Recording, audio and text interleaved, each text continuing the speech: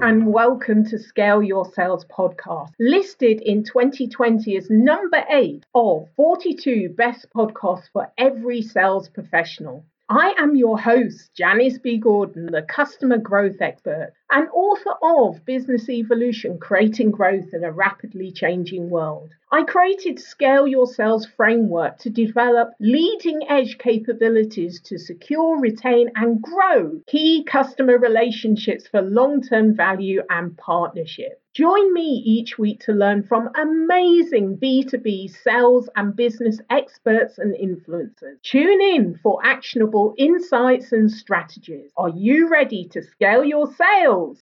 My next guest is Bill McCormick. Bill is the Chief Sales Officer of Social Sales Link. As a LinkedIn sales and social selling trainer, Bill shows sales professionals how to start more sales conversation by leveraging the power of LinkedIn. So welcome to Scale Your Sales podcast, Bill McCormick. Oh, thanks so much for having me, Janice. So happy to be here with you. Well, I'm delighted that you could join us because I know that you've got I love your tone and I listen to your podcast with Bryn. So I know you've got so much great content and insights to give us. So let's just jump straight in. Let's talk about the virtual world and virtual sales. I know that you've talked about the know, like, and trust. So help me and the listeners to understand, what is the difference when you take it virtual? What do we need to do? Well, that quote that you just gave, know, like, and trust, that comes from Bob Burg from Endless Referrals. All things being equal, people do business with people they know, like, and trust. And we know that that's true. The problem is when we switch to this new virtual world that we're in, how do people get to know us? How do people get to like us? How do people get to trust us through this screen that we're working through? And virtual can help you. Social selling can help you. We define social selling as building relationships, providing real value, being a resource, understanding that the sales will come when the time is right. And so for LinkedIn, that's where we teach that the platform that we live on, you can get to know, like, and trust through attract, teach, and engage. If you attract people to you, to your profile, to your content, and then you use that as a platform, not to talk all about yourself, not to tell everyone, your great resume or that you've been the President's Club winner in sales 10 years in a row. By the way, any salesperson that has that on their profile, I'm not going to use them because I figure they're really good salespeople and I'm going to pay more for whatever they're selling. But anyway, I digress. But what we want to do is we want to attract people in and teach them. We want our profiles to be a resource, and any content that we create, we want that to be a resource for them, and we want them to learn something. We throw around a phrase, thought leadership. We want to be seen as thought leaders within our realm of experience. And so by attracting them to us and then teaching them, and then the third thing is by engaging with them, because nothing's worse than you put content out and you read someone's content and you comment on it and they never reply back.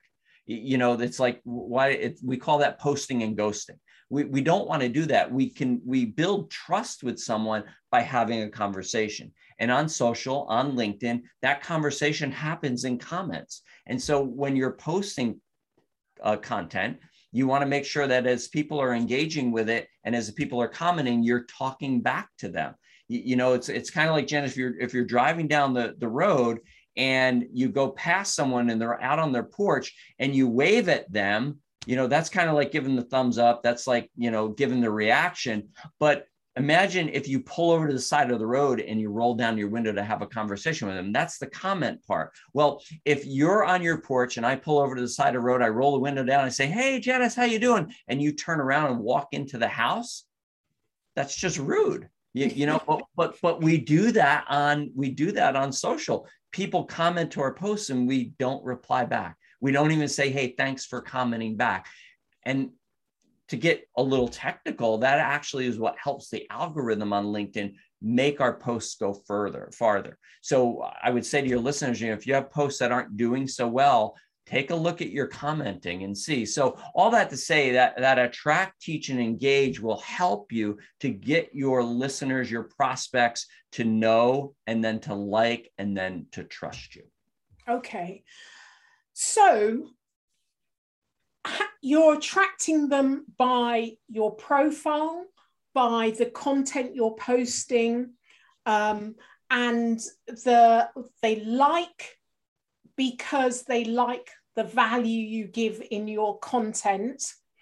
And because you're consistent with your content, they begin to trust you because you respond to them. Is that how it works? That's how it works. And it's a conversation. We really have to look at it that way. You know, what we're looking to do is try to take that conversation offline and take it into a Zoom call or a phone call. So we really have to look at it as it's happening, as a conversation.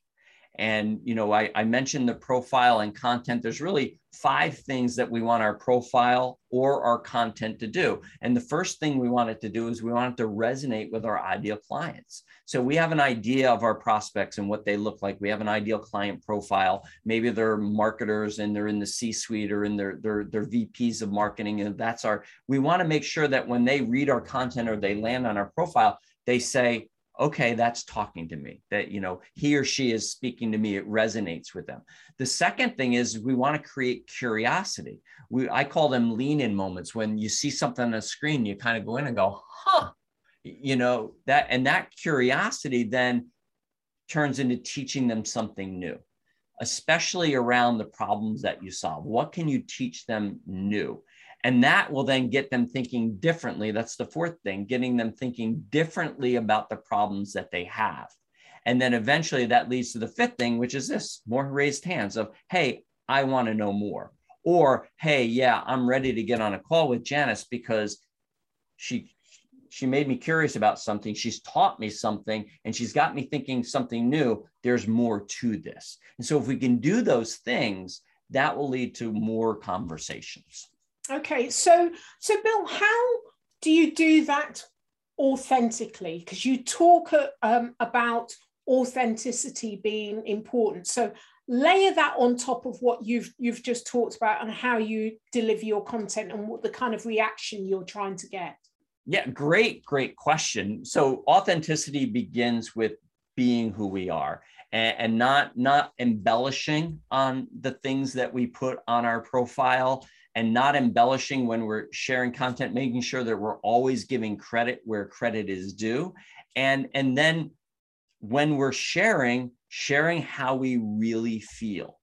And when we're reaching out to people, making sure we're doing that authentically and not saying, hi, Janice, I took a look at your profile and I see that you're into XYZ. And so I thought it would be great for us to connect. And Janice goes and looks at her who's viewed my profile and there's no profile view from Bill. Yeah. You know, or you reach out to someone with a blanket statement. Janice, I really love the things that you're doing at the Scale Your Sales podcast. And then Janice asked me back, well, what exactly is it? And I go, and then quickly I have to look it up and listen to an episode and find, you know, that's the thing. When we do this blanket stuff, this blanket outreach, we're really not being authentic. You know, we're really trying to throw so much mud up against the wall, and we hope that some of it sticks. And as my friend Larry Levine says, and he's the one who's really coined this whole authenticity and sales movement with selling from the heart. When we do that, we end up being an empty suit, or what I like to say on LinkedIn is we become an empty profile. You know, we're really not putting our best face forward and our best person forward. So authenticity really begins with knowing that first of all, while I may want to reach out to you because you can be a prospect of mine, I don't want to start from that place, right? Because we first have to earn the right to have a conversation with someone, you know, and when we just lead with, Janice, we help companies just like you. First of all, everybody says that. So there's nothing authentic about that at all. And also maybe I am being authentic because what I'm really saying to you is, Janice, all I see you as is a name in my CRM or a dollar amount that's in my monthly goal of the sales quota I have. And I'm just trying to get to you so that I can pitch you. And that's just not working right now. We saw a real shift in just before the pandemic. People were starting to use LinkedIn a little bit more. And what we would see is people would send a connection request with no note. And if you reach back out or you accepted, you immediately got a sales pitch. Yeah. Then pandemic hit and everybody tweaked it just a little bit. And they just sent a connection request with the pitch right in it, thinking this is going to work. Save time. Save time. I'm time management. And that could work. It might, if you sell a commodity and you come across my desk with a connection request and I need that thing at that time, that might work. But I think most of us aren't looking for transactional sales. We're really looking to develop relationships with people that can lead to a long-term buying relationship where we can be of service to people and they can get whatever product or services that we have to offer. When you were talking, I was thinking of those connection requests, the bland one that people, and I have to be honest, Bill, I do test them out. I ask them, if it's about, I love your podcast. It's like, well, which particular podcast episode did you watch?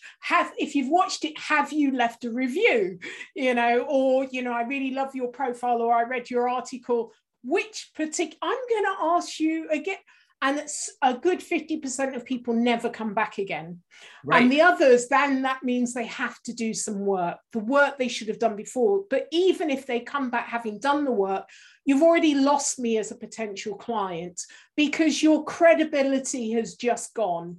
So it's not a good thing to do. And so talk to me about how important your branding and credibility and how you can either increase that through what you do on LinkedIn and how easy it is, or examples of the things that undermine it. Well, one thing you just said about undermining it is doing these generic outreaches. I call it the LinkedIn pickup line. I see we have some mutual connections, and that's like the pickup line from the 80s of come here often. It's very similar. That doesn't mean anything to me. In fact, I just had 3 interactions this morning with people who sent some of those bland ones. And one was a really good interaction that ended up a connection request. Like I realized, and he said, finally, he was very authentic and said, listen, I'm new to sales and I have no clue what I'm doing here. Great. I can work with that. You're being honest. And that's what I have to say is you need to be honest and upfront with people. People can smell it. They smell commission breath, as Larry says all the time. And, our BS meter starts to go off. And so what I would say is, first of all, making sure you have your profile set up, not as a resume, but as a resource. Like I said before, you want it to resonate with people. Make sure it's branded the right way. That background banner image that's behind your profile picture, that's like a billboard that's on the side of the road. And when people look at that, so great, you have a picture of a nice seashore. That doesn't help brand you. So make sure you're doing that and make sure you're using all the parts of your profile in helping people. How, people say all the time, well, I just want to help people. Well, stop saying that you want to help them and just help them. Just do it. Make sure that when you're connecting with people, you have a context and a reason to connect with them. And selling to them is not a context or a reason. And so what do? You go on Janice's website and you look through some of her content and you engage with it. So I'll ask you, Janice, if someone that you didn't know, second degree connection or a third degree, and they go on one of your posts and they have a conversation with you, they authentically engage with you on that, would you be more apt to accept the connection request from them? Absolutely. Absolutely. Yes, because they have bothered to do the research. They may add value, something I didn't know. And I'm always wanting to learn and connect with interesting people that are adding value. So yes. Yeah. And so that's a huge key. And here's the thing about the algorithm. When you begin to engage with someone like that, they'll begin to see your posts also. So if you're a consistent poster, they're going to see more of your content. But then, that gives a great context to then reach out and send an authentic connection request. Says, Janice, I've been following you. We had a brief interaction on your post around XYZ, which I love. And I thought it would be great to connect with you. And here's the key. Take a look at my profile. And if you think it makes sense, let's connect. Put the ball back in the other person's court and give them an out. And if you do that, first of all, your connection request amounts will go up, their acceptance. Second of all, the people who don't connect with you, there'll be a reason for that. And you don't want to connect with them. Yeah. And, you know, so be authentic. Don't throw so much mud up against the wall and hope that some sticks. Everybody wants an easy button when it comes to sales. And on LinkedIn, they want to use some kind of an automation that'll send out just enough connection requests per week, automated, that doesn't get their profile shut down. And here's the thing. If you're using third-party automation on LinkedIn, you're this close to being shut down anyway, because you're already violating LinkedIn's terms of use, and it's not authentic. So I was in, let's see, my youngest daughter just turned 29. I was like 10 when she was born. And I was in the pest control industry. So that's with the context there. So it's been almost 29 years since I've been in pest control. It's on my LinkedIn profile, buried way down, that I was a technician for this company. I still get connection requests that say, hey, Bill, as an owner in the pest control industry, I thought it'd be great to connect with you because we help companies just like yours get more clients. And I typically come back and say, you're obviously using automation, because I haven't been in pest control for 29 years. And if you had looked at my profile, you would have seen that. Yeah. Never get a reply back. Yeah. Never. Why? Because they don't care. And so how authentic is that? They don't care about me as a person. They care about me as a dollar amount in their quota, another client that they can, you know, another notch in their belt, so to speak. But, you know, the thing is, this is human to human. You know, when we're working on LinkedIn, when you cold call someone, they see a phone number. When you send a blast email, it usually comes from a company. You can delete that. You can hang up on or not answer the phone. But when you reach out cold on LinkedIn, they see your picture, they see your name, and they see your company. It's much more personal. Mm-hmm. And so when you do these mass outreaches, it can give you a bad name and a bad reputation. When I said before, I think I did, we need to slow down our outreach to speed up our outcome. So send out, instead of spamming 99, because if you go to 100 per week, you'll get shut down by LinkedIn. So if you do 99 connection requests to just anybody and 10 people accept, you think, that's great. But what did the other 89 people think? Yeah. Where if you do 10 really quality connections and send them out, even the ones that don't accept you, there's no hard feelings there. It's like, no, it's just not a fit. And so if we slow it down, I think we have a much better effective rate than we do when we're trying to do this mass outreach. Yeah. No, I agree. And you know, that 99, it may be that they didn't, or 89, they didn't respond, but actually they don't have a good impression of you. And that's, right, you know, that's not what you want at all. So yeah. Let me ask you about the B2B world, in the way that you think that sales have shifted to be more kind of buyer or customer centric. Do you feel that we've gone far enough? Because you mentioned earlier that, or you implied earlier, that actually not enough people are using or have the mindset of adding value to the customer. It's all about them. They're blasting out. So what do you think the industry in general can be doing? Well, I think it's got to start at the top. It's got to start with the CEO, the CSO, the CRO, those that are training the people in their fields. Because listen, I'm not knocking salespeople that feel like they need to use automation and need to do these mass outreaches. The reason they're doing that is because they've got numbers they have to hit.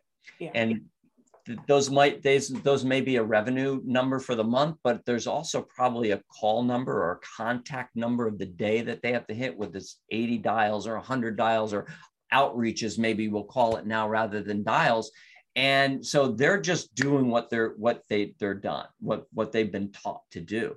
And when it comes to actually getting together and having a sales meeting, what I say is, you know, sales professionals, we always come with a sales process that we've been taught. It's been drilled into our head by our leadership, and they've spent a lot of money on the sales process. But the problem is our buyers have a buying process. And I think that's really where the shift has to happen. When salespeople are coming into a sales meeting with their list, with the check boxes of, okay, now I do this and now I do this. And the whole goal is get to that end to get that signature. They push used to. I don't know how you do it on virtual now. I'll email you the proposal for you to sign. We're just looking to get to that to determine whether there's success, rather than slowing down and having the goal be truly more about how we can help them, and not have that preconceived notion of this is what I'm doing. Scott Schilling has a great quote. He says, we need to come into every conversation with high intention and low attachment. High intention to help the other person, low attachment to what the outcome is going to be. And I think what's got to happen, the shift's got to happen, it's got to come from the top, that they have to start looking at, okay, let's slow things down so that we're having meaningful conversations with our clients and with our prospects, and not have the pressure to, you've got to close this, you've got to close this. I heard a story recently about a sales rep who they were pressuring him. It was the end of the month, it was the end of the quarter, and we need this deal. And he's like, look, I can push this deal through. I can, and I can get a signature. He says, but next month, they're not going to buy. But if we wait to next month, it's going to be much higher. And the sales leadership was like, no, do it now. And it's that short-term payoff that they're looking for, rather than a long-term relationship building. So I'm not really sure if I answered your question, but really where the shift to me has to happen is it's got to come from the top down. So coming from the top down, what kind of conversations do you have with, the CROs, sales leaders, in order to shift their mindset around what the changes are and why this is really important, how it's going to hit their bottom line and improve the outcomes? I think that the conversation has to be around soft skills. It has to be around listening. It has to be around authenticity and really true customer-centric sales and customers. We throw around the term customer service. Customer service in and of itself is just a term. There's good customer service and there's bad customer service. So it's the customers that determine that, not us. And so how many conversations are we having with our clients to determine, was this a good experience for you? Was it a bad experience? Or are we getting the signature and then moving on?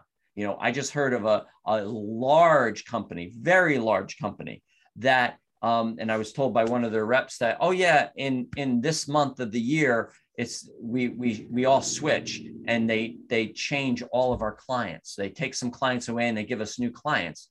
And this is a company that's based solely on relationships with people. And I said, how is that good? How does that make any sense at all, that suddenly you're my rep one day, but now somebody else is my rep another, and I don't even know it until somebody lets me know? It just totally, that makes sense maybe for the organization.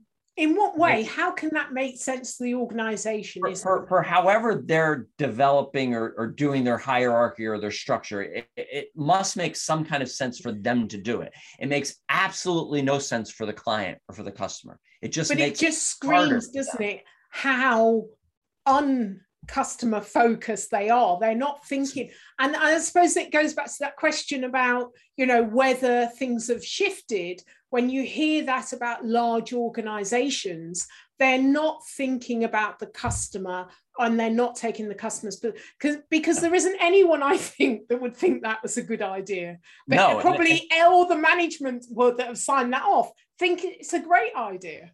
Right. And I don't get it. And that's why I'm like, no, we've got to shift, and we've got to look at, okay, how are we first of all, how are we enabling our sales staff that are front and center with our clients to be the most successful people that they can be, the most successful humans they can be. And what is the training that we're giving them? Is it just strategy and tactics? Is it just, okay, overcoming objections and getting through our sales process? I would say most of the training is around that. How about active listening? How about repetitive, persistent repetition of listening and responding back? How about, how are you doing as a person? How are you doing through this mental tough time that we have of COVID and the fact that you can't get in front of your clients? How are you doing with that? Or are they saying, all right, yeah, I know you can't meet with them, find another way? And I bet you that's what's happening. So we have to have this shift to soft skills. It's got to come around to the intangibles. And this is where the real struggle happens, because if I'm a sales manager or a sales leader, I want the tangibles.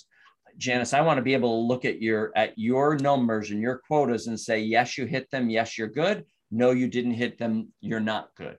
And, sales leaders, I think, forget what it's like to be a salesperson in the field, that you made a great deal, you hit your quota this month. Wow, that's great. And for how long do you feel good? 5 minutes? Because then you remember, wait a minute, I got to do this again next month. Or if you have a huge deal that's good for the year, you're like, oh my God, my quota for next year is now through the roof. I've got to find another one like this. And God forbid, if we lose a deal, then what are we? I'm a failure.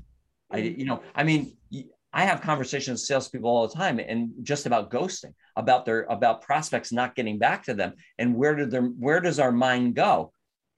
Our price was too high. We didn't do it right. I didn't do a good enough presentation. They don't like me.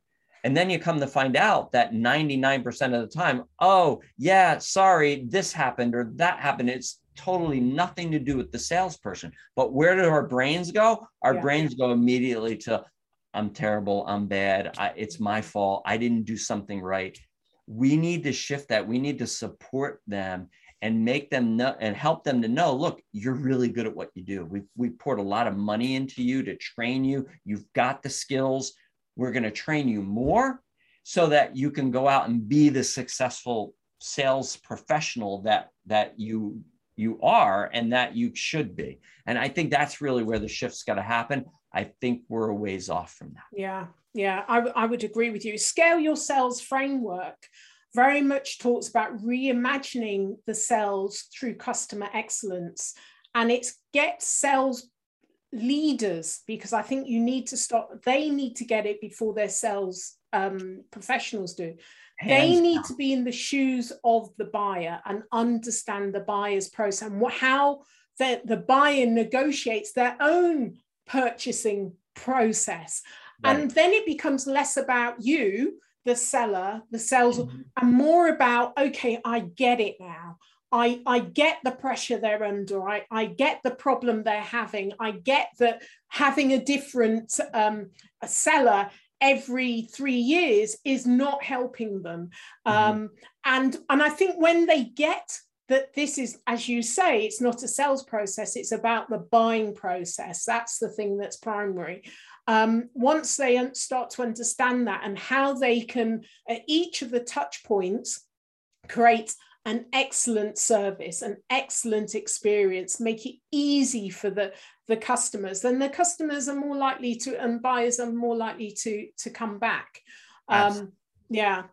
So let me ask you about your avenue into social selling, a brief about your background as to what was your kind of real focus and interest here. What was the thing that made you think, actually, I'm going to pursue this, and this is a particular area I want to focus on? Well, I accidentally stumbled upon it because it worked for me. So in 2013, my wife had been in the print and promotional products industry since 2000. 2013, her boss died rather suddenly. And after back and forth of us buying the company, that didn't work. And so we needed to start our own company.